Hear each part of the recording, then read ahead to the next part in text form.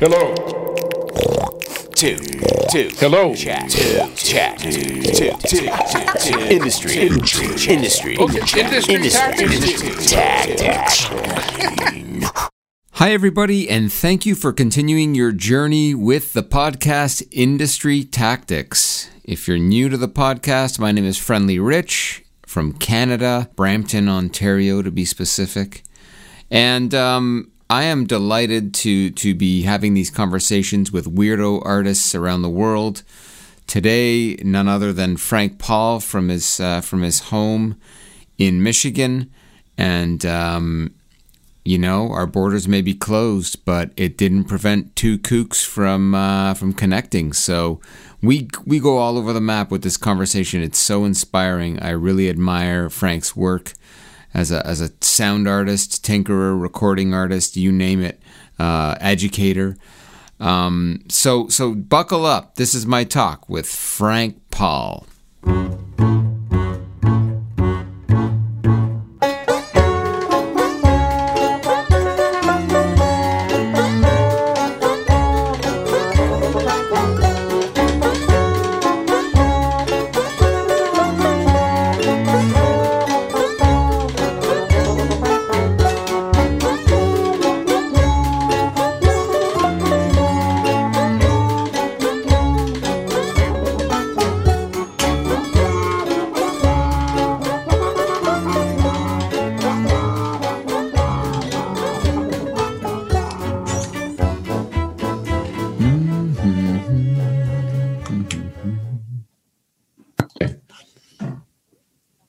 All right. We are, I am delighted to have on the podcast today none other than Frank Paul. Did I get the pronunciation right? Yes. It's German, right. And Paul is fine, just like P-A-U-L, even though it's P-A-H-L. Okay, cool. Very good. You've said that before to people, I assume. P-A-U-L. Yeah, and the long version is probably at Ellis Island, my ancestors had an O. It was probably P-O-H-L with an umlaut. Right. But they didn't like umlauts at Ellis Island. Yeah, right. I'm guessing. I think that's what happened. And here we are. So where do we find you today? Where are you? Are you in Wyandotte, Michigan? I was going to be in Wyandotte so that my background would be as interesting as yours.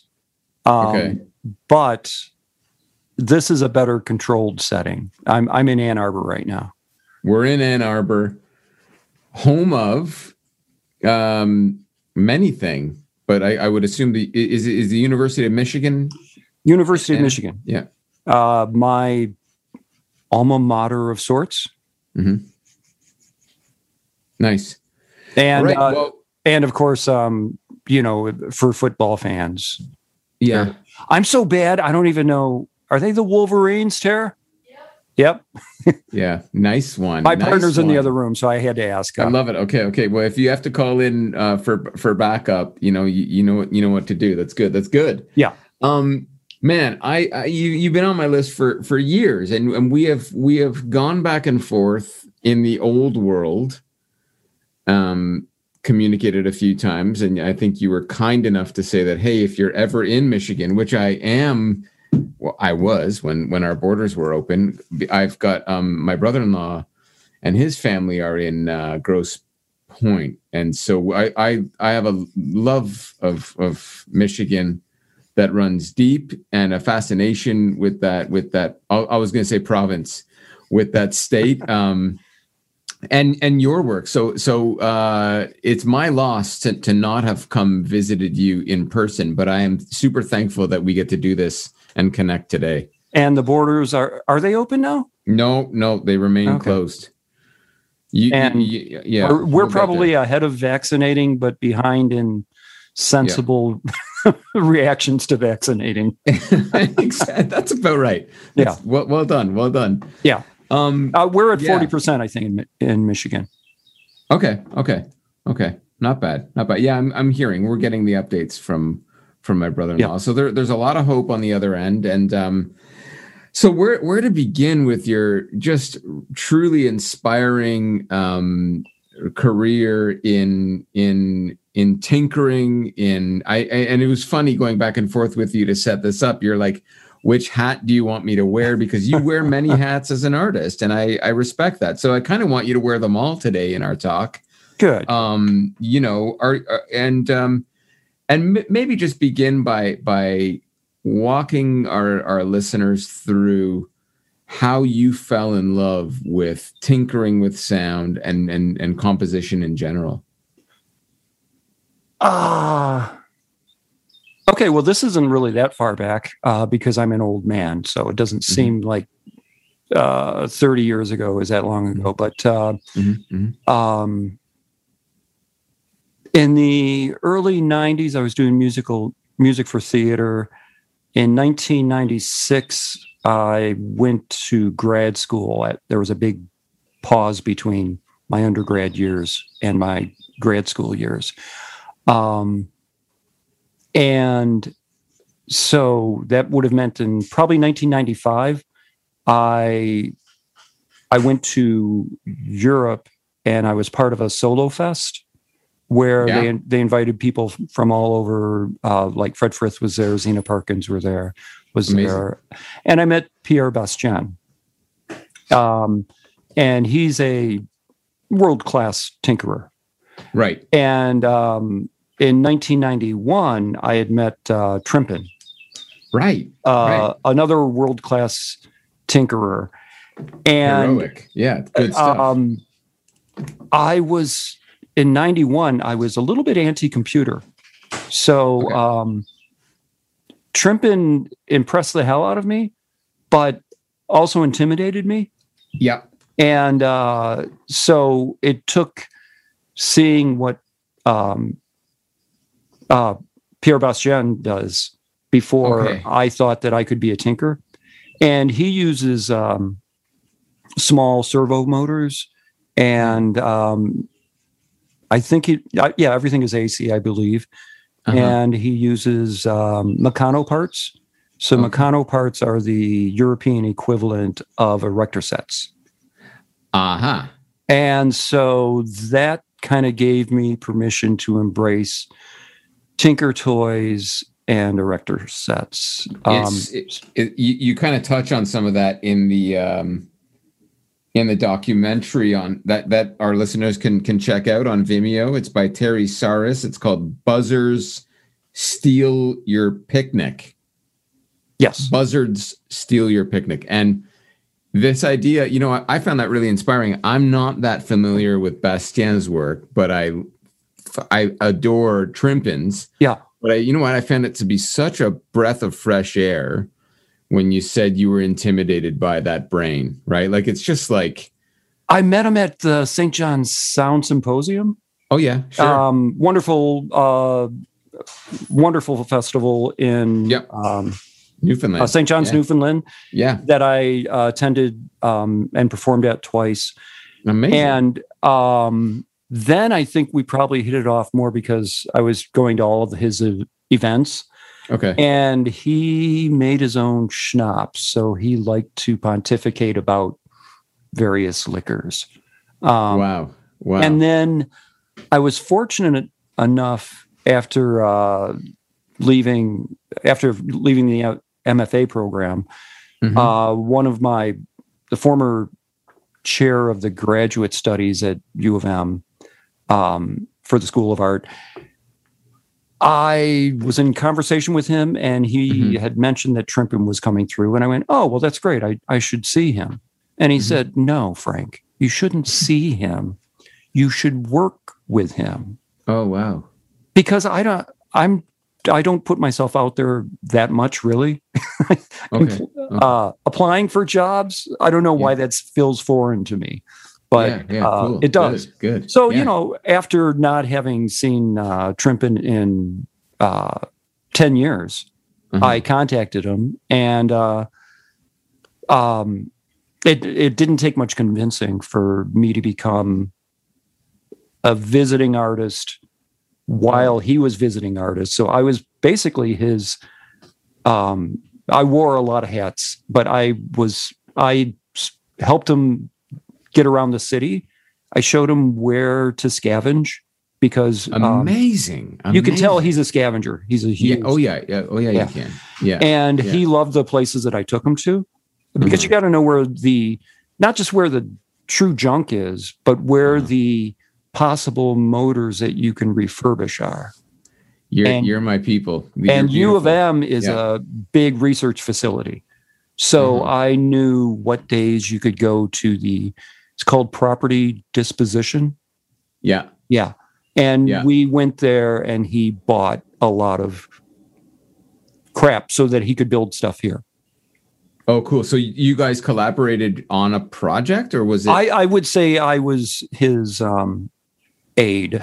Okay. His helper. Okay. But what was that like, though, just to be on those hunts with him and see a work get kind of constructed with him? It was so inspiring. And we did things that I would never do. Like I would never think to contact the chemistry department to get radioactive powder that could be mixed with water so that when it's dripped, it would glow in the dark. That's so inspiring. So it's really weird to walk across campus. And of course I knew, since that's where I went to get for my MFA program. Yeah. I knew my way around campus pretty well. Don't you find that a but I walked around with radioactive powder. And that just felt really weird. Here you go. It's not far from Texas walking around with bags full of gasoline these days, right? Yeah. Here's a little sack of radioactive powder. I'm guessing I was safer. It was safer what I did. Yeah. Probably I was going to say, I was going to say, the universities are siloed out. Like it takes a trimpin on campus to sometimes make those connections between chemistry and music. Do you find that? Like, do you find that the interdisciplinary? I don't know. I would just like to see more of that kind of approach. I think if you're a tenured professor, you can just ask and get whatever you want. Since he was a visiting artist, it was easier for me to ask and get whatever I want. I remember when I was in the grad program, I wanted to do a piece of music because University of Michigan actually has 2 bell towers. What university needs 2 bell towers? Sick. And they actually taught the carillon. And great. It's like, can I have my hands on I'm in the MFA program. Come on, let me at the carillon. Yeah. They wouldn't do it. And I think I was probably just talking to the wrong people. But someone like Trimpin, they probably would have given him the carillon for the keys to for a month. Keys to the tower. Yeah. He probably lived there. Artist in residence. You live in the Carillon Tower. Right? Exactly. Like, that's amazing. but that's actually the dream. That's a kid's book waiting to happen, I think, right? Yeah. Oh my God. Wouldn't you love to like swing back and forth on the bells like Quasimodo? It's the best. I mean, there's only I think I have had a carillon fascination. I think there's only like 10 actual working carillons in Canada, and they have such a deep history. And like the people the musicians who I don't know, carillonners, who are up there are like, they look like me right now. They've never seen daylight. They're just like in the tower, never communicate. It's actually kind of like what all the live streaming culture has been in COVID. It's like you're performing for nobody, but it's resonating to everybody in the vicinity that can hear these bells. It's fascinating, eh? And the technique to think that fists, that the bottom, the fleshy part of the fist, it's very Python, isn't it? That's your connection with the instrument. That's your interface. The bottom of your fist. It doesn't get more heavy metal than carillon. Yeah, right? exactly. Like, yeah. Please. To this day, I've still haven't played a carillon. I don't know why that should be a surprise, but it just seems like, because I'm familiar with what you do also, it seems like we should have access to carillons. We absolutely should. I mean, I was trying to write a piece. I had this vision for like all 10 carillons in Canada at the same time to just, it And the one that it was probably a bad idea anyhow, but I was in an art program and my underdegree my undergrad degree was not in art, so I didn't know what you can propose. But I was a little bit obsessed with the history of Charles Whitman. He's I don't know him. He was a mass murderer that shot a bunch of people from the Carillon Tower in Texas. Shit. In Texas, Jesus. And so I thought it was a fascinating place, and I don't know exactly how I was tying that in with his history, which, for what it's worth, and this is, of course, very sad, but he had the profile of a lot of mass murderers. Yeah. But after he died, there was a tumor. He had a tumor in his brain. Oh. So he clearly was crazy. Is he a Caroliner, though? Because as we've just been discussing. Oh, no, but that's where, of all the places to do a shooting from, from the top of a Carillon Tower. That's fucked. Believe me, I didn't want to do I wanted to play music. Yeah, right. That was not my intent, but that was my weird in. For some reason, I was reading about Charles Whitman. There was a biography out at the time, I think. Oh, sick. Yeah. Hey, what was your undergrad in? English.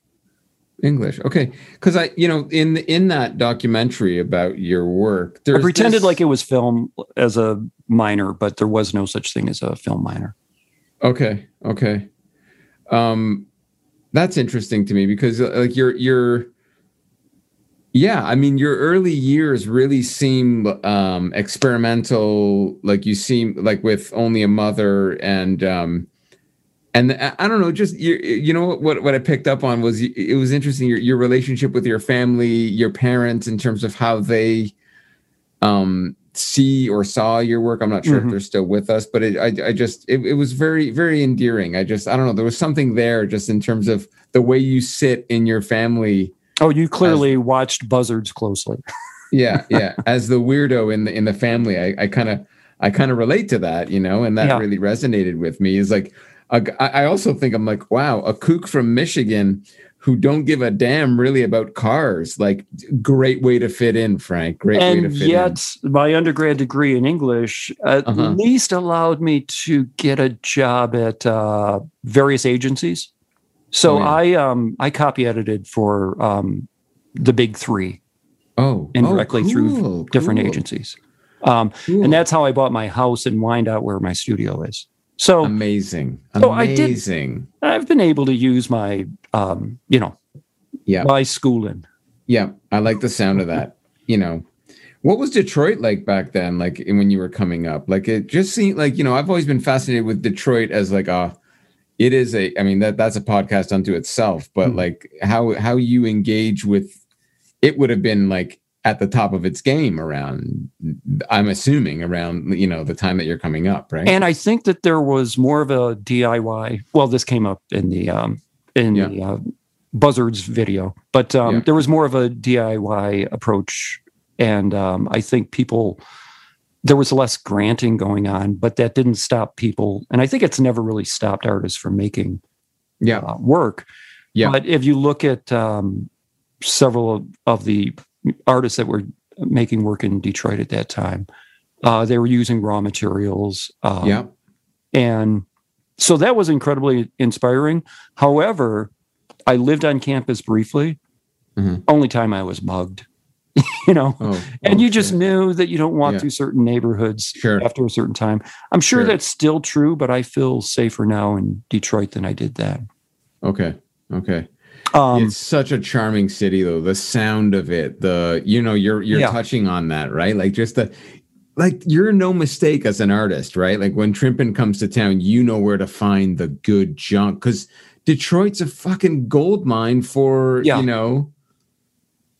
really is such a special city. But it seems like most major cities, like I spent a little bit of time in San Francisco. My God, I can't remember the name of the place, but they had like, I should know that Urban Ore. Is that the name of it? Maybe in San Francisco. I don't know it. Yeah, but it was like a warehouse size of secondhand, Silicon Valley rejects. Yeah. Oh wow. And you could tell that artists shopped there. Yeah. And in fact, Yeah. one of my most exciting things to find, and I don't know if you've experienced this, is secondhand shops or, even junk shops. I like buying secondhand projects that an artist started and then they didn't finish. Interesting. Yeah. Interesting. So No. I don't know if I showed it in the Buzzards video, but I have a cello with a guitar neck. Oh yeah. Cool. And Amazing. I found that in a secondhand shop, and it wasn't done. It was Okay. But it was such a good idea that I bought this thing that was still kind of broken. Yeah. And it took a while because I'm not a luthier by any means. Okay. But made it work after a friend of mine tripped over it, because I would play it even though it was just barely playable. And then once the neck was broken again, it's like, well, good. Now it has to be removed and put on properly, which it never had been. I really appreciate your aesthetic, Frank. I think you inspire me just, and I watched that doc as a prep for talking with you, in the sense that you outright say, it's like, I'm not an engineer. I'm a kook coming at it from my own angle, and you've got a creative brain and you like to manipulate things. You definitely have you have no fear when it comes to breaking things. I noticed in that doc, so. Well, I do have that fear, but I try not to radiate it. Right. No. It teaches us that, watching that and learning from you, that anyone can do this stuff, right? You just got to get into it. Like, what would your advice be for people interested in getting into sound art and, I don't know, a creative career in music? Because you've done it your own way, that's for sure. God, this is terrible advice, but Go for it. Find another source of income. Yeah, nice. I buy that. Yeah. So what I did was after copy editing for years, for agencies like I had mentioned, I had enough money so that I bought a house and I rented out 2/3 of it. Amazing. Yeah. So now I rent out 1/3 of it, but the first level is a recording studio, which I'm incredibly lucky in that. When I was an undergrad, so I would have been about 20, when I was in a band called Hype, and the leader worked in the factories, and we fixed up the house that I ended up buying. That first level became a recording studio. So in the early 80s, we had, it doesn't sound like it should be that desirable, but 1/2-inch reel-to-reel 8-track, which we mixed down to 1/4-inch masters. And I just feel incredibly fortunate to have been able to actually have a recording studio in the late 70s and 80s. That survives to this day, that you still tinker in? Yeah, it's the exact same place that I love that. I did not live in that house, but my friend did, who ended up dying. And you heard about him in the... I touched on him a little bit. Yeah, I did see that. Yeah. So we take it for granted, I think, with all of the programs now, that it's so easy to record. It is, but yet you carried it through, and I'm sure it would be nice to kind of take a walk through that studio and see how it's kind of evolved over the years. I can think of one other piece of advice. Everybody, I think, gets, since you and I break rules a little bit, right, when we're tinkering, find someone that gives you permission to break those rules, and that person that gives you permission ends up, and when I say gives you permission, it's just you see that they do it and that they are successful at it. And most people in the art world, I would think that John Cage would be that person. Right. But for me, it was odd that it was, of all people, Eugene Chadbourne. Oh, great. His electric rakes and electric stuff. windshield Beautiful wipers stuff. and the things that he started putting pickups on. Yeah. That gave me a huge amount of permission because I like that. Aesthetically to look at, they really look like they look incredibly raw. Right. But I kind of feel like by starting with the fact that it was someone like Eugene that on some level gave me that permission. I like that. That noise entered the picture because it's a big part of what he does without, even though he's a virtuoso on banjo and guitar. Yeah. So you're the idea of not being alone there, right? Is like, hey, there are other there's a lineage. There's a lineage. To you. Yeah. And you should choose your lineage well. That sounds stupid, but I think you know what I mean. Or do you even choose your lineage? I mean, in a lot of ways, it feels like, holy shit, I'm this weirdo. You know, I'm not making this about me, but like Ronaldo and the Loaf changed my life. You know, like when I heard their music, I was like, holy shit, it was just at the right time in my life. And then you start piecing it together. You go, oh, there's Murray Schafer doing this weird thing over here, and you know, on and on and on and on. And it's like you're not alone in this and experimental. When did you get hip to? I'm sorry. So you did a broadcast with them? I did. Episodes, if you want to listen back, it's episodes 24 and 28. We did a part 1 and 2, and we really unpack a lot of that. And I'm writing that down. So beautiful. I'll share it with you after, Frank. I mean, no need. But it's so beautiful to be able to talk to, and those guys are more than giving in terms of like we're still in touch, as I told you. Like now, we just get together and talk, and we don't record it. And I am so remiss, and I should really contact Brian. Oh, he says hello. I told him we were talking, and he says hello, and he gave me the story on. You know what? Let's cut to. Can you set up value of slacks? This is your recording with Ronaldo. Okay. Like I said, my undergrad degree was in English, so I was interested in storytelling. And for me, it was a big revelation discovering, because I think most people discovered The Residents before Ronaldo and the Loaf. Yeah. And so I'm aware now that some of the tunes I wrote lyrically are Residents tunes. Not really. They're not Residents tunes, but they have that poignant and squeamish quality at the same time, which is really hard to get. And Ronaldo and the Loaf do that in some of their songs. Yeah. And Value of Slacks, that I'm so glad that Brian covered that song. But I clearly wrote it for... It had to be, if it wasn't Ronaldo and the Loaf. Oh, that's cool. It could have been for The Residents, you know. And you spent a weekend in Portsmouth, he says, and made it with them at that time. He's very meticulous, in his recording. So fortunately, when I showed up, the tracks were there, but I think that he had whatever instrument, whatever early sampler The Residents had.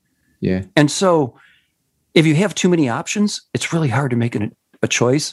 So he was constantly changing the voices and going, do you like this? And it's like, well, I like all of them, but yeah, I like that. But the beauty of it was he liked the lyrics. He wrote the music. And I think I played banjo, and I don't know what else. I didn't whistle on that track. So I think that's a good setup for The Value of Slacks. Here it comes. Maybe.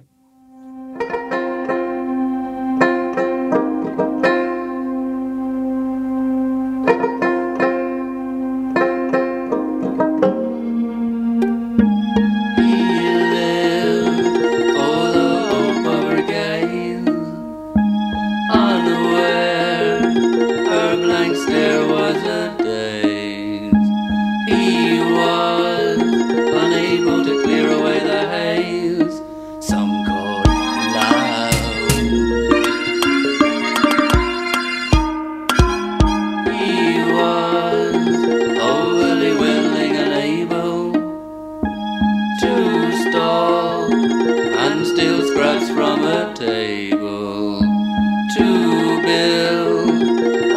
closest to her perfect navel, he named love.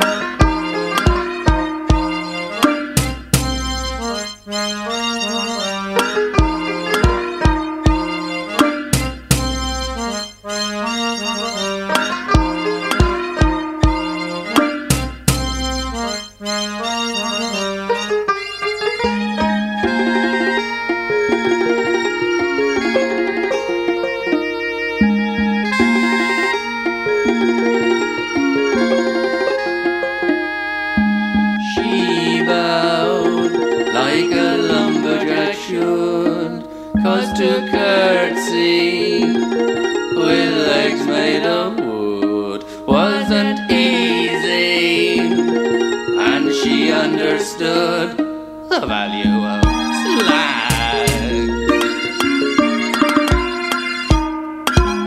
Flattered by his shy attention, though distant, she felt his intention was noble, so she built an invention made of wax.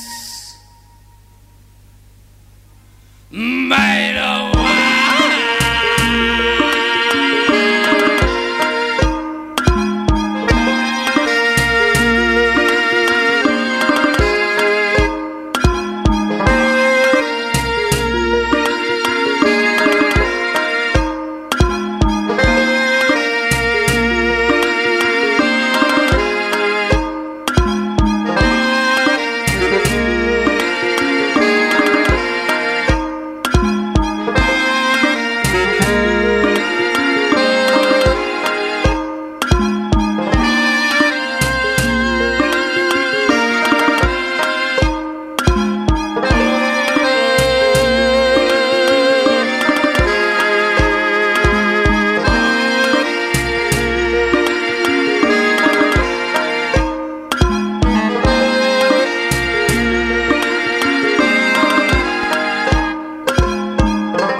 That was Value of Slacks. Thank you. So that was you, Frank Paul, collaborating, and that's on your Cahoots Volume One. Yeah.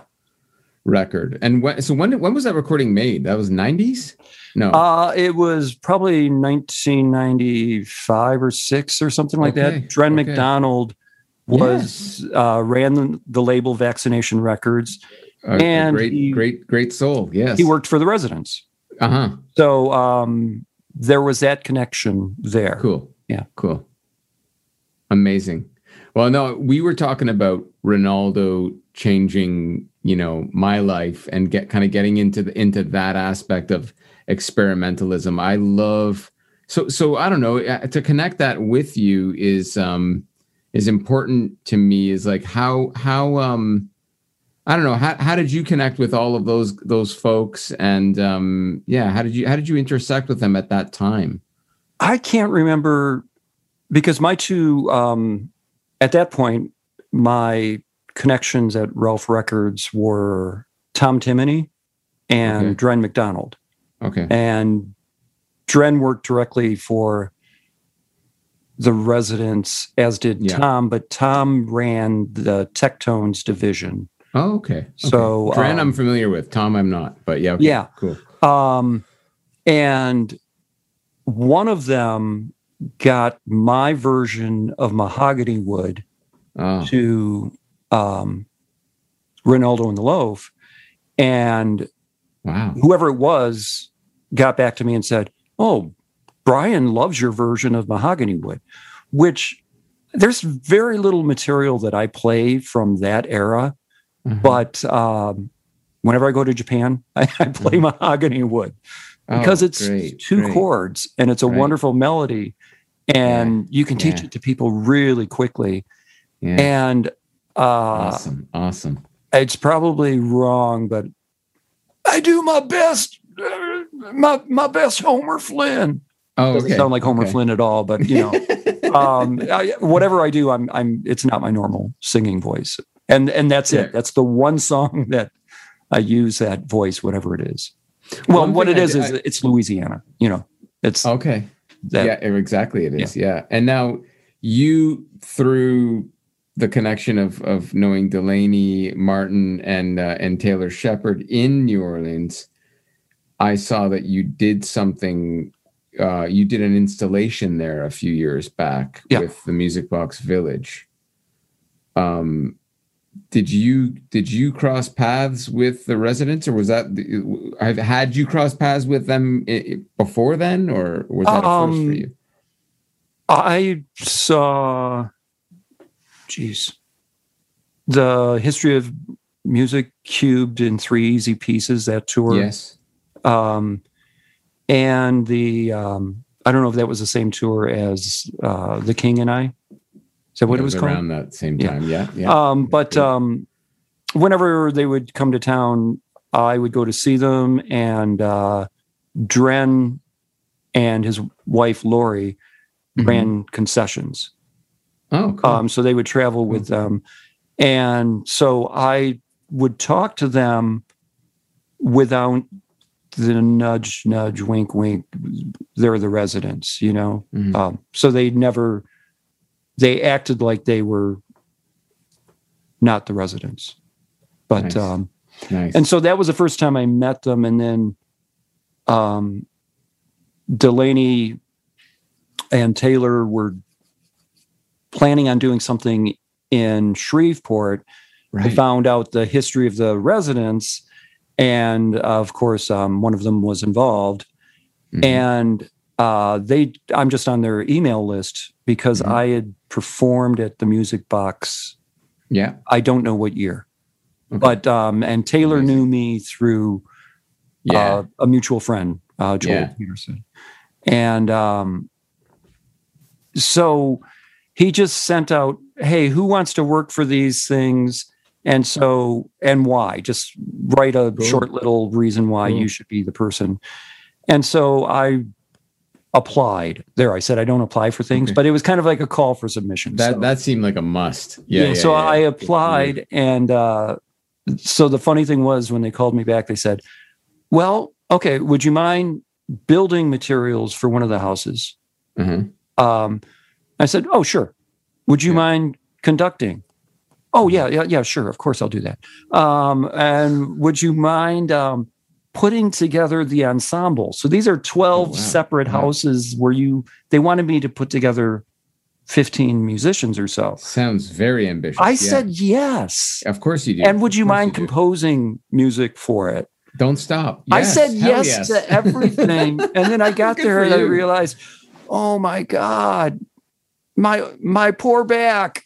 What have I said yes to? 12 houses, 15 musicians, conducting, you name They it. That's had, awesome. Taylor's got some wicked skills. Oh, he's a hero. Yeah, he's got some wicked skills. And he's got the curiosity of just like scavenger, tinkerer, those of us without wicked skills go, okay, Taylor understands me. So Taylor had other people that could build. Yeah. A whole family out there. But when I interview him, and I haven't had him on this podcast yet, but I did for my PhD work, and he cites you as like, oh wow. Two things. He cites Brian Poole. The minute I landed in New Orleans and started talking with him, he's like, Brian Poole is my favorite clarinetist, to which point I said, okay, this is family. Immediately I felt like, all right, this is awesome, right? Nobody says that except for me. And then he cites you as like a major influence on his tinquery, to quote Steve Mann, his way of doing this work. And I knew him when he was in Detroit. Yeah. And I feel like we lost an opportunity, but I'm so glad that we met up later because that's nice. Because we had a few conversations in Detroit, and then to later work with him. Oh, wow. And for what it's worth, the resident that was involved, it was long distance, so we had interesting conversations. because I was also the liaison with the resident, because he came up with the concept of the evening, and he provided several samples, which is really fascinating, taking a resident voice that's sampled. What a joy. And then because of the unique approach to singing and tonality, and I don't mind saying that, defining this fits closest to this key. You know what I mean? Because it's like saying, Bob Dylan sings in a key too, but sometimes you can't tell. Exactly. So it was interesting, like getting all these wonderful samples and going, wow, what a beautiful voice. Where does that fit in a scale? And it was, it was a pleasure finding where you could make it fit, because he didn't drop any other music besides that. He just gave us samples of his voice. Oh, neat. Yeah, and it had an Elvis has left the building because vibe to it, because that's where Elvis literally left the building, right? I think that was said to me at one point. Yeah, it was across the street from where we were building the houses. So incredible. The Clanthian Canyon, and I don't remember the name of the Shreveport Hall, but while we were there, like it's a big enough hall where Jack White was playing there while we were there. Got it. And that's where there's like famous history of like the Haymarket rides. So it was a Nashville type thing. I think they called them like these weird Haymarket tours, so that Johnny Cash would come through. Elvis would come through. Wow. Can you talk about your music education? Because you were talking about taking that resident's voice and placing it over some kind of key or tonality, or what's your... That didn't come across to me. It came across that you wanted a piano and that your mom bought you a synthesizer to change your life in the doc. But what was your musical upbringing like? Your music education, formal or informal? Well, actually, high school marching band was huge. Fucking A. Great. You're lucky. That's and amazing. I played euphonium. You played, that came out, yeah. And in fact, it was assigned because I didn't start, you're supposed to start in grade school, and I started in 9th grade. Okay. And I said, I want to play drums. Yeah. Oh, fine. But you're not going to. Saxophone? Oh, that's great. But you're not going to. I just kept on going through until he said, well, what am I going to play? He said, you're going to play euphonium. Yeah. And I, as you know, I love the euphonium. It's a wonderful instrument, but yeah, no, fuck. Yeah. Any regrets? Pardon? Any regrets from that? Like, I mean, every one of us has that path in life where it's like, yeah, I know you want saxophone, but here's a euphonium. Yeah. Do something with it. And you either do or you don't. I find that's a thread through all of these interviews in a lot of them. Yeah. Right? Well, since it's not a traditional instrument, right, it probably made it easier for me to follow a non-traditional path. Oh, that's cool. I'm guessing. So I don't regret that. I actually got a saxophone, and I did. So like I was first chair. Who cares? but the band conductor liked me enough where he said, "Why don't you be in both bands?" Because there were two bands. There was like the main band, and then there was one that was mostly, and so there was mostly lesser players. I don't know how to put it, but okay, yeah. So basically, I would have learned how to play saxophone, and I graduated half a year early. That's the only reason why I never followed the saxophone, because I thought, after I discovered just by adding up the credits that I could graduate early, I thought, why would I stick around to play saxophone? Right. No, for fair enough. And I wasn't. You did mention that in the doc. Yeah, we were. Even though I hadn't found my weirdo group, there was a weirdo group that I was beginning to embrace, and we were not the people that really had to be there for graduation. Okay. So if you can get out early, we got the hell out. You should. Yeah, makes sense. So you have a vocabulary. You can read music, all that bullshit. I took piano for non-music majors as an undergrad. Oh, wow. I took euphonium lessons 15, 20 years later in grad school. Oh, wow. And that's an interesting move. I was writing music, but I didn't really know what I was doing. And there was a sale at Borders Books, and I bought this thick ass book on orchestration. So that's my formal music education. I took music theory and I dropped out. Fucking A. Yeah. I like this. So it all works. This. And I kind of wish I could sight read and the Sure.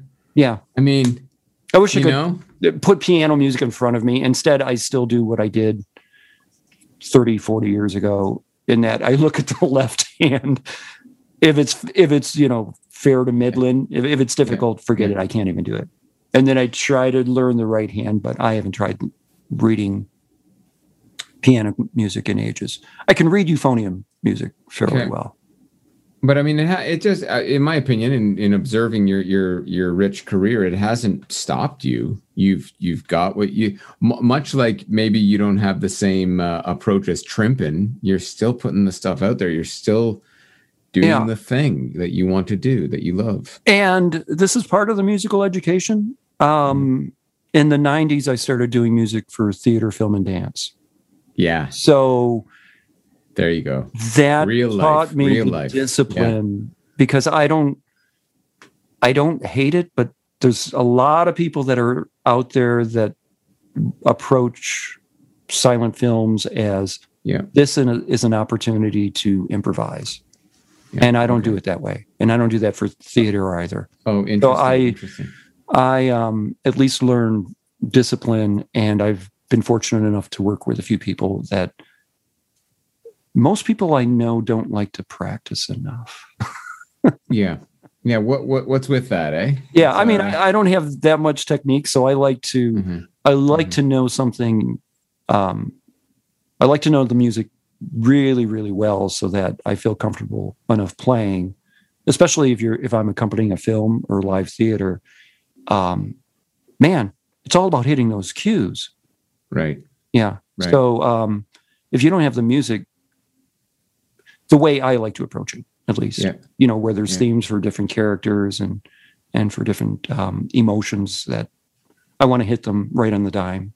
Has it ever been a barrier to you, your knowledge, your vocabulary in music? Has that ever posed any kind of a barrier towards communicating with different genres, or disciplines, whether it be dance or film or theater? I don't write well enough so that when I'm dealing with orchestral groups, like I had an ensemble. I probably shouldn't mention them. Wonderful ensemble, but I was supposed to do an evening's worth of music, and I didn't feel comfortable because they were orchestra players and they were going to give me one rehearsal for a 50-minute program. Okay. And I just think, I told them that I'm sorry. I'm so glad everybody was on, that you were ready to do it. You're ready to commit. I'm flattered. Yeah. But you might feel comfortable with that, but I wouldn't. Right. Because I know I'm going to make mistakes in the score someplace, I like that. Yeah. I like that. I like the fact that you're so I found my comfortable enough. I found my own group of weirdos. Yeah. That may not have been. I see that. May not have been symphonic players, but two of them were. Yeah. Is that the sorry for my so that the group is the Lovely and the Wretched that ended up playing that gig. Okay. Yeah. No, I was going to say, but you've got the Scavenger Quartet. Is that more like you found other ways to get that expression out, whether it be the Tiny Bang Theory, that's your toy. Little Bang Theory. Yeah. Little Bang Theory, my bad. That feels to me like different forms. Obviously different hats, but different forms of getting it out, eh? And that was another. It was a dancer. Peter Sparling hired me to write jazz music. Oh yeah. And I just owned up to him. And I said, I don't really write jazz music, but you know, he wanted a waltz, which isn't a common jazz form, but there's some great waltzes in jazz. So that's when the Scavenger Quartet was formed. Oh, wow. So I just asked, really one of the members plays jazz well, and the other two I knew improvised enough. And I see. And I still don't know if what we're playing is jazz. Fuck. Let's listen and let our listeners decide. Okay, so this is, what are we going to queue up? Kichijoji? Is this from the Scavenger? Yeah, Kichijoji. Good. Yeah, which is a subway stop in Tokyo. Thank you for that. That is very fun to say. So that's why, hence the title. Thank you.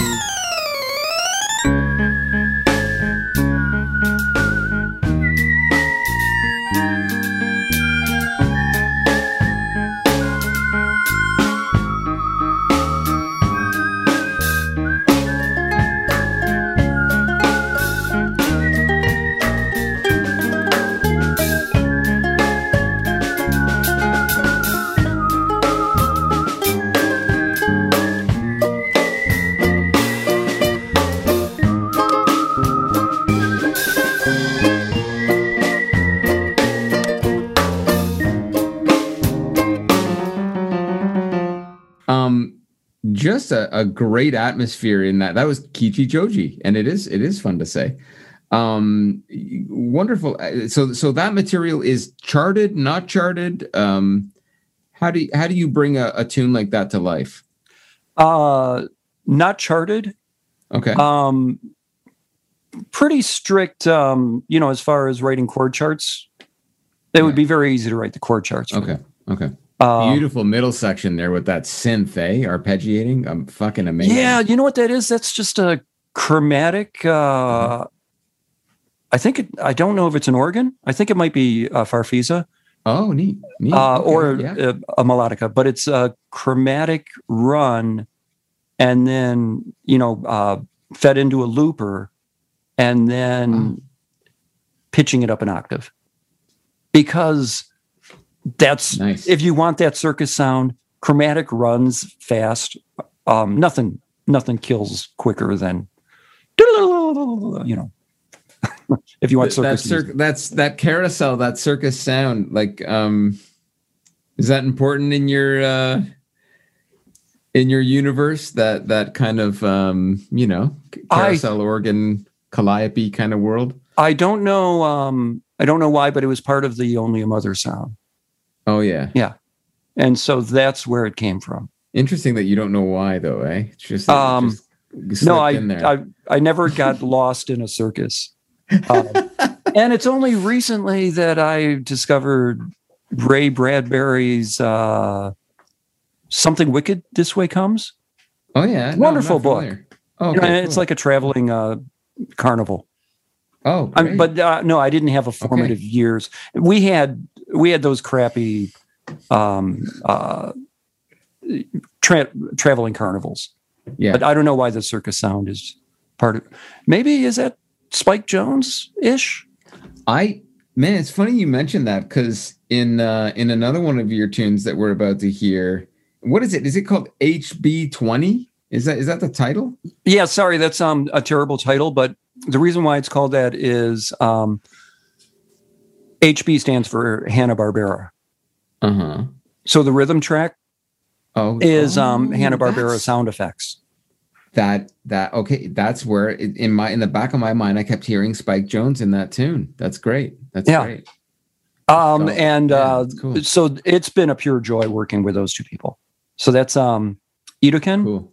Kenji Ito is his non-stage name, but he's from Japan. Uh-huh. And you have HB20? Okay, because I gave you two tunes. Yeah, you did. I've been blown away by both of them, but that was the one that kind of reminded me of Spike Jones, that vibe, you know? Yeah, definitely.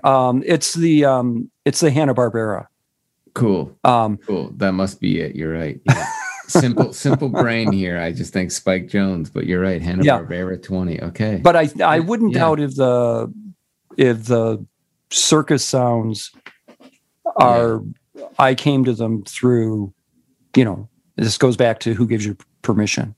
But I think Spike Jones gave me permission, and I think Spike his music is just phenomenal, incredible. Yeah, Mickey Katz. I mean, come on, what a group. Yeah. Real inspiration, isn't it? Yeah. And well, man, so you've been we're jumping all over the place, and that's okay. How have you? So are you working through like your? Well, one point I wanted to make about your master's in fine art is it's coming from a visual aesthetic, isn't it? Or is it?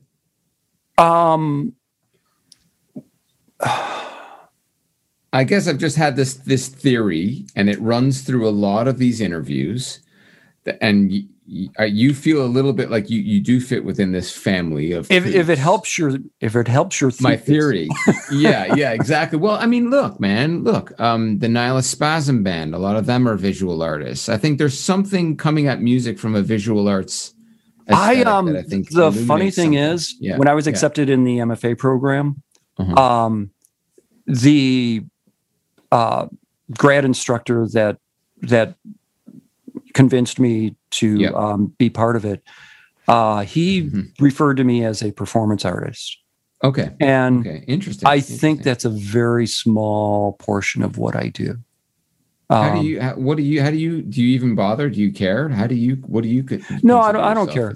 But I'm pretty proud of my background in theater. So, I think that the funny thing is the guy that accepted me as a performance artist, he actually liked to say that performance art was nothing but bad theater. That's his quote. What a line. What a line. So I thought it was odd that it was like, does that mean you think I'm a bad theater person? Mind the compliment. But I'll just take it. Yeah. Yeah. So no, I don't come at it from, I come at it from a sound idea, but I do realize that, visuals have been so important to me from the beginning. Yeah. And then I usually find that I like the looks of Tinker Toys and the motors and the way, once it's all put together, it looks zany in its own way, I loved seeing your brain in that documentary when you come across that. I think it's like a toy lawnmower, and give it to 10 different experimenters, and they're going to come up with different things. But I think you were like, I can't remember what you wanted to put in one of the holes that really like struck me as like, this is incredible. That may have been the automatic paint making machine or something. Yes. Yeah. Yes. Yeah. Yes. Yeah. No, it's beautiful stuff. It's inspiring. I mean, what we were getting back to that idea that Ronaldo and the Loaf kind of helped me. They gave me permission in a lot of ways. I think you were citing John Cage. You cited Spike Jonze. How did your going back a little bit? Yeah. I always thought I was a terrible clarinet player. Okay. When I heard Ronaldo and the Loaf, I thought, no, you don't really have to know how to play that instrument and do chromatic runs. It's got a wonderful tone. There's some really weird clarinet playing in it. I love it. It's almost like, I don't know if he's got the same problem that I have in that we didn't learn properly. So we just have this weird ass amateur where there's spit flying and reeds cracking, but it works.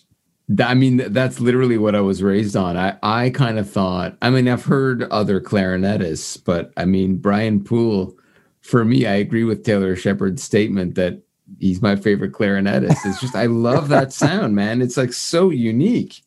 But you know what Taylor introduced to me? Oh, geez.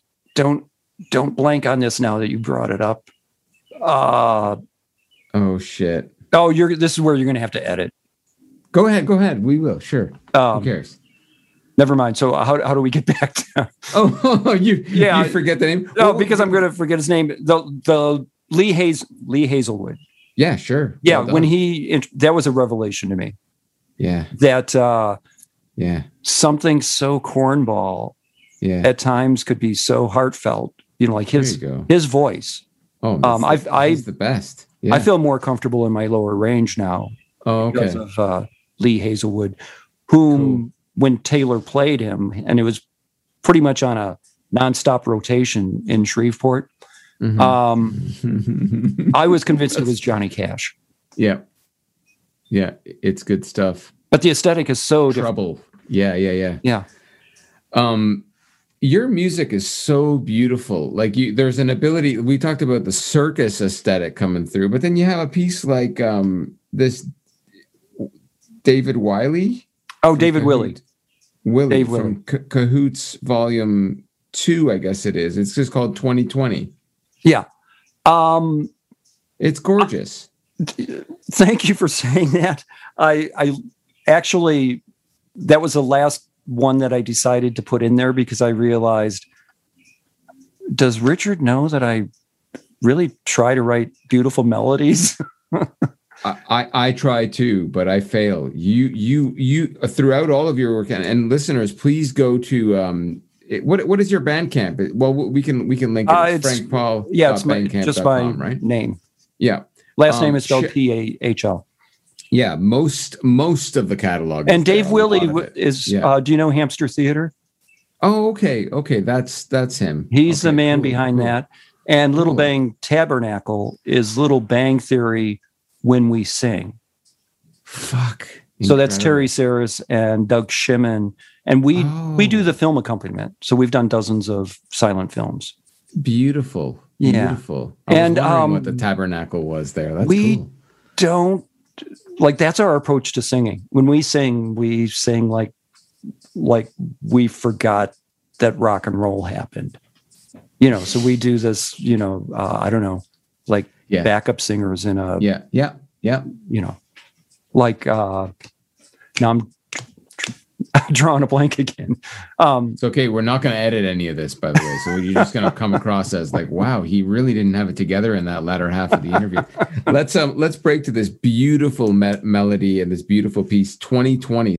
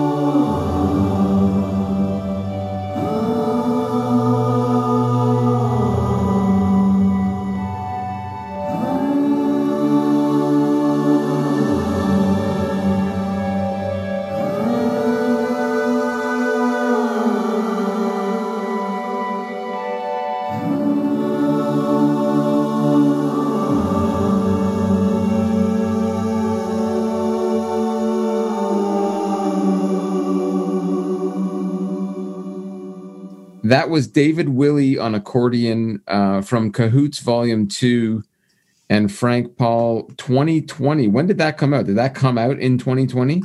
I called it 2020. I sometimes have the date in the titles as a working way for me to know when it was done. Okay.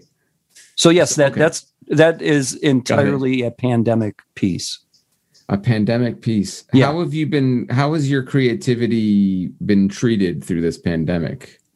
I think I've been kind of fortunate. I'm very fortunate. Yeah. I had mentioned Klimperai and Edekin. Yeah.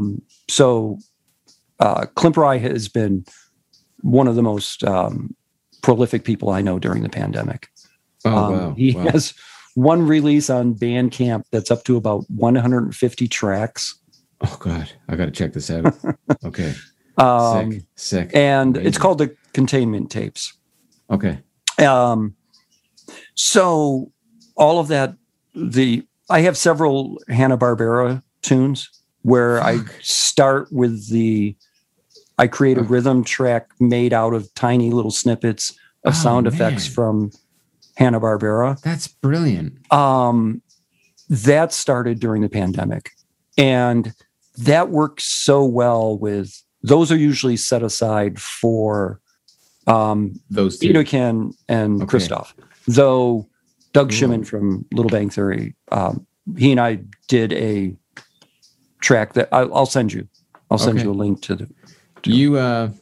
You found your family, eh? Like it's evident to me in like all of these wonderful collaborations, these wonderful universes you have. I think so.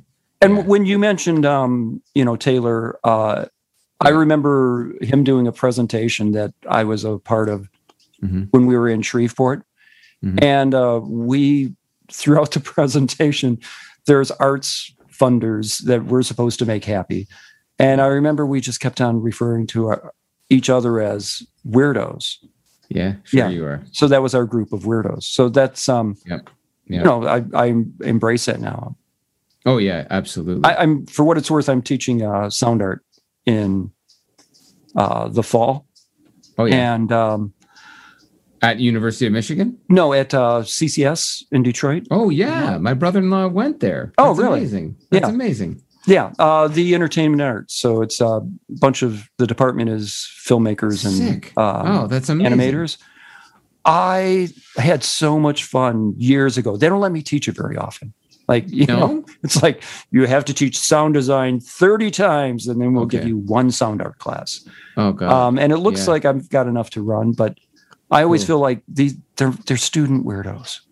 Yeah, man. Yeah, I find some of the best in the country, I bet, right? We're from CCS. Like I felt like last time I was so fortunate that they were tinkers, and for 4 weeks we chop up, we make tape loops, film loops, as in the physical thing, 16 millimeter and 1/4-inch tape, and we take records and drill holes in them and chop them up and re-put them together. So for 4 weeks, students are really having fun.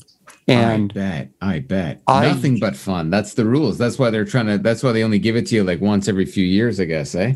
I don't, well, I know that also other instructors complain because for fuck. Anyway, we won't get into that.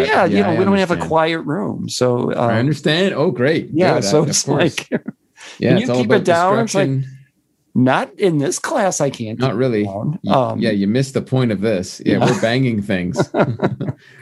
We're breaking things and rebuilding them, right? Yeah, exactly. Yeah. Yeah. What am I? My drill does not have a silencer. But I got to do that quietly. Right.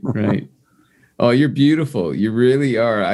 When I finished with those folks in New Orleans, they sent me a really touching email that just said, "Your family," and I'll never forget that. And I kind of feel great that you have a lot of that as well in your work. I really love the just find a way to get it done kind of aesthetic, the way you approach that of just buy a house, live in it for as many years as you have, and create the art that you need to create. And now you're France, you're Japan, you're just in the pandemic, I think these are relationships that you've fostered through the years that have now found a new way to, like a Dropbox file share kind of way to get the job done now. And as you know, there's a network, and I'm sure you're probably well connected in Toronto. I don't. Mm-hmm. Sure. I don't. Oh, I do know some people in Toronto, but we can talk later about how the network goes. Yeah. But because of Edoken, I got on a label in Japan. Oh, amazing. Probably because of Christoph, I'm on a label in France. And I've also got 4 releases out with, do you know David Fennick? And Sure. Sure. Yeah. So I've got 4 releases as an individual tracks. Oh, amazing. And we've never played in the same room. I've got 3 CDs out with Christoph, and we've never met. Oh my God. So that's totally weird. And someone that Christoph put out a CD with is a woman with beautiful voice. Mm-hmm. So I'm recording with Sasha infrequently, and it's like, because I love a female voice. Yeah. And like most people, I cringe at hearing my own voice. Yeah, okay. For most of my material. There's some things I can do. But cool. But yeah, no. Do what you got to do. I mean, I don't like doing sincerity. And I got a feeling you might not. Yeah, it's hard to get there, isn't it? Yeah. I'll say that. That's a difficult place to be. And it's not really a reflection of whether or not as an individual. Yeah. It's just like selling that in a song. Yeah. In fact, I just said selling. Yeah. Selling sincerity doesn't. That's your copywriter coming through, eh? From those words should not go together. Exactly. Man, I could go all day with you here, but I really appreciate your time. What are some, like, as we wrap it, we'll go out with a tune, but what are some, like, it's called Industry Tactics, and you said some really like vital things to understand through this 1 hour that we've spent, but what are some parting words of wisdom that you would give to our listeners, especially if they're younger, thinking of getting into this creative life, You would ask me a good question right when the name that I was trying to remember came back in my head. Okay, timing is everything. Okay, Little Bang Tabernacle sounds like we're the backup singers for Esquivel.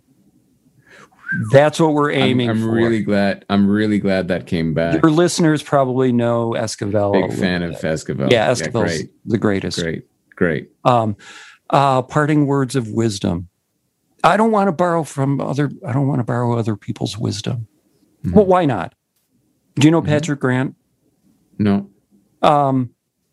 He's a Detroiter that lives in New York now. I like this. Oh, sorry, something just popped up on my there. I wanted to look at your face. That's your loss. Yeah. He said, if you're the smartest person in the room, you're in the wrong room. Fuck yes. And depending upon what you're trying to achieve, you don't want to always be the smartest person in the room.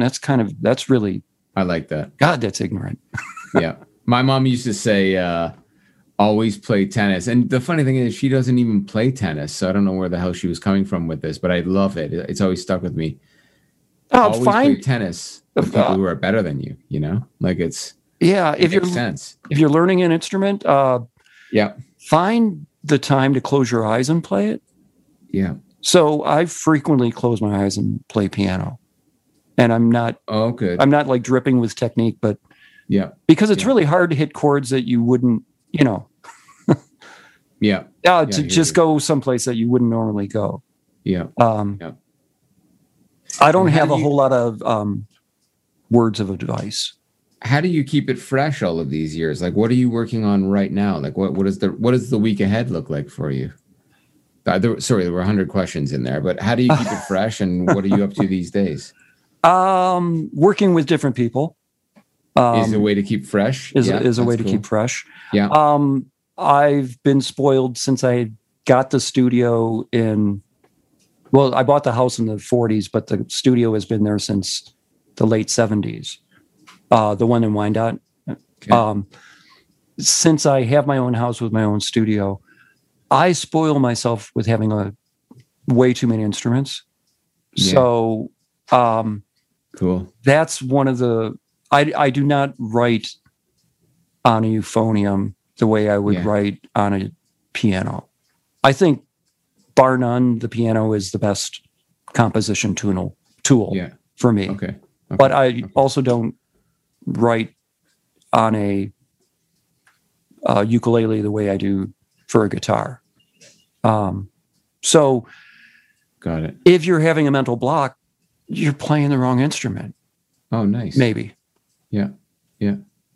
You're, one thing that came across in that documentary that I thought was really charming was the idea that I heard that thing from David Lynch a while ago that says, like, you need a space to create in. You need like for example, I think of the New Orleans Airlift. I think of that beautiful warehouse that Taylor and family get to work in and build things in, right? But I look at this documentary and you go, man, I got my garage. I'm building shit on top of my my washing machine. You're actually an example of work with what the fuck you've got. Yeah, and that hasn't changed one bit. So are you a bit of a hoarder? Like, do you have, are there piles of interesting, like, that's it. I don't know.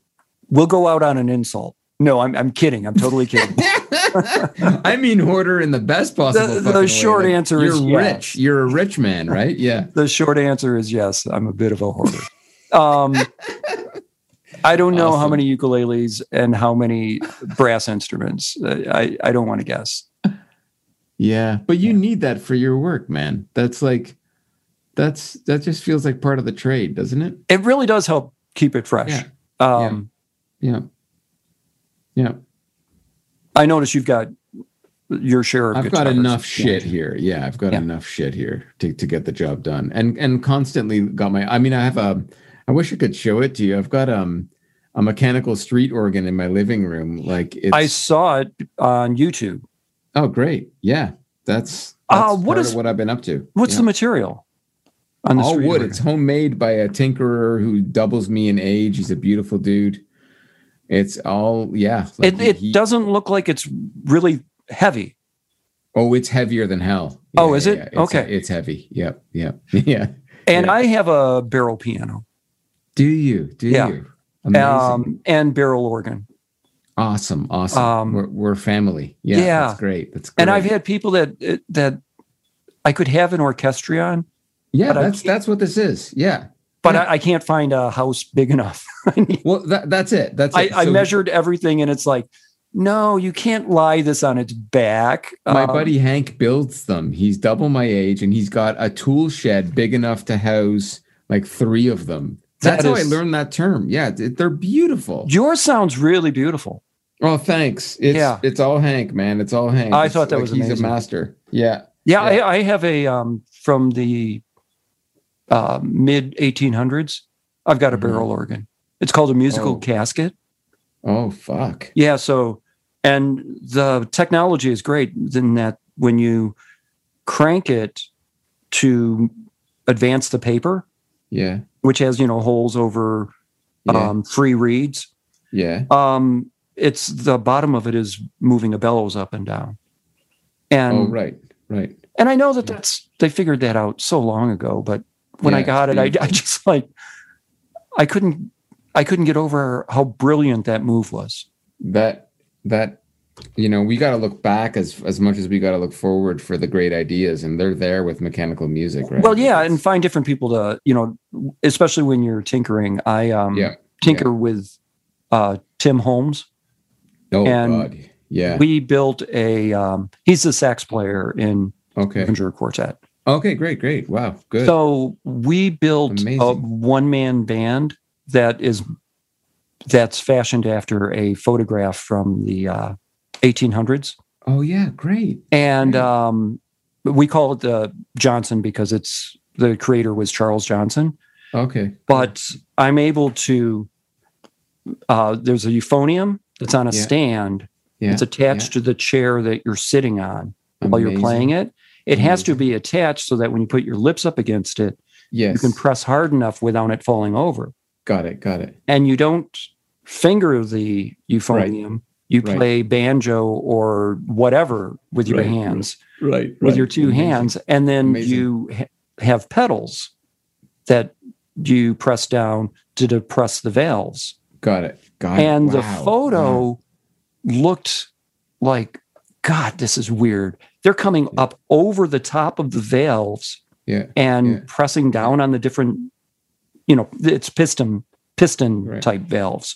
Right. And Tim's brilliant idea, and I'm not, I think it's brilliant, was to pull down from the bottom using bicycle cables. There you so go. When you take a bicycle cable and press on it, like there is a brakes? cable within the cable that's pulling down. Right.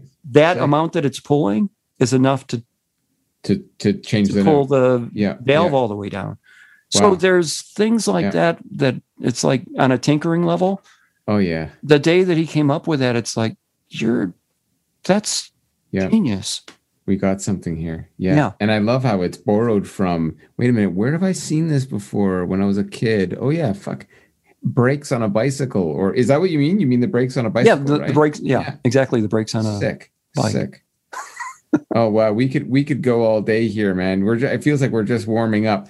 Thank you so much for making time, Frank. Okay, and we can, after we wrap, we'll stick around for a little bit. I'll hit stop. So we're going to go out with, I think it feels right, HB20, Frank's COVID collaboration with, is it Itoken? Itoken, yeah.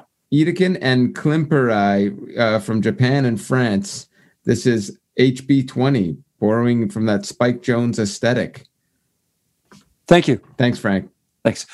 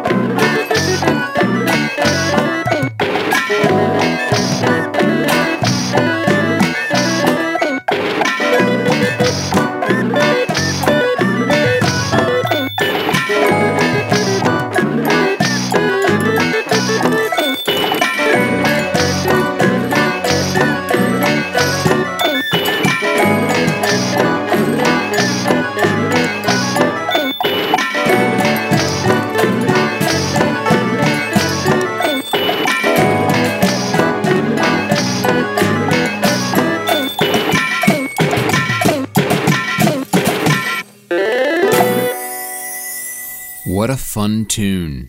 We just heard HB20. That was Frank Paul with Itoken and Klimperai, their latest collaboration. Go to frankpaul.bandcamp.com and buy all of his music. Thank you, Frank, for an incredible conversation. And it was really nice to connect with you. So we'll see you again soon. Thank you, everybody, for tuning in and for all of your support of this podcast. With every episode, it seems to just, get a little more special to me, and I hope you. So thank you again, and go to friendlyrich.com to learn all about what I do and what's coming up on my end. Okay, take care, everybody. We'll see you soon.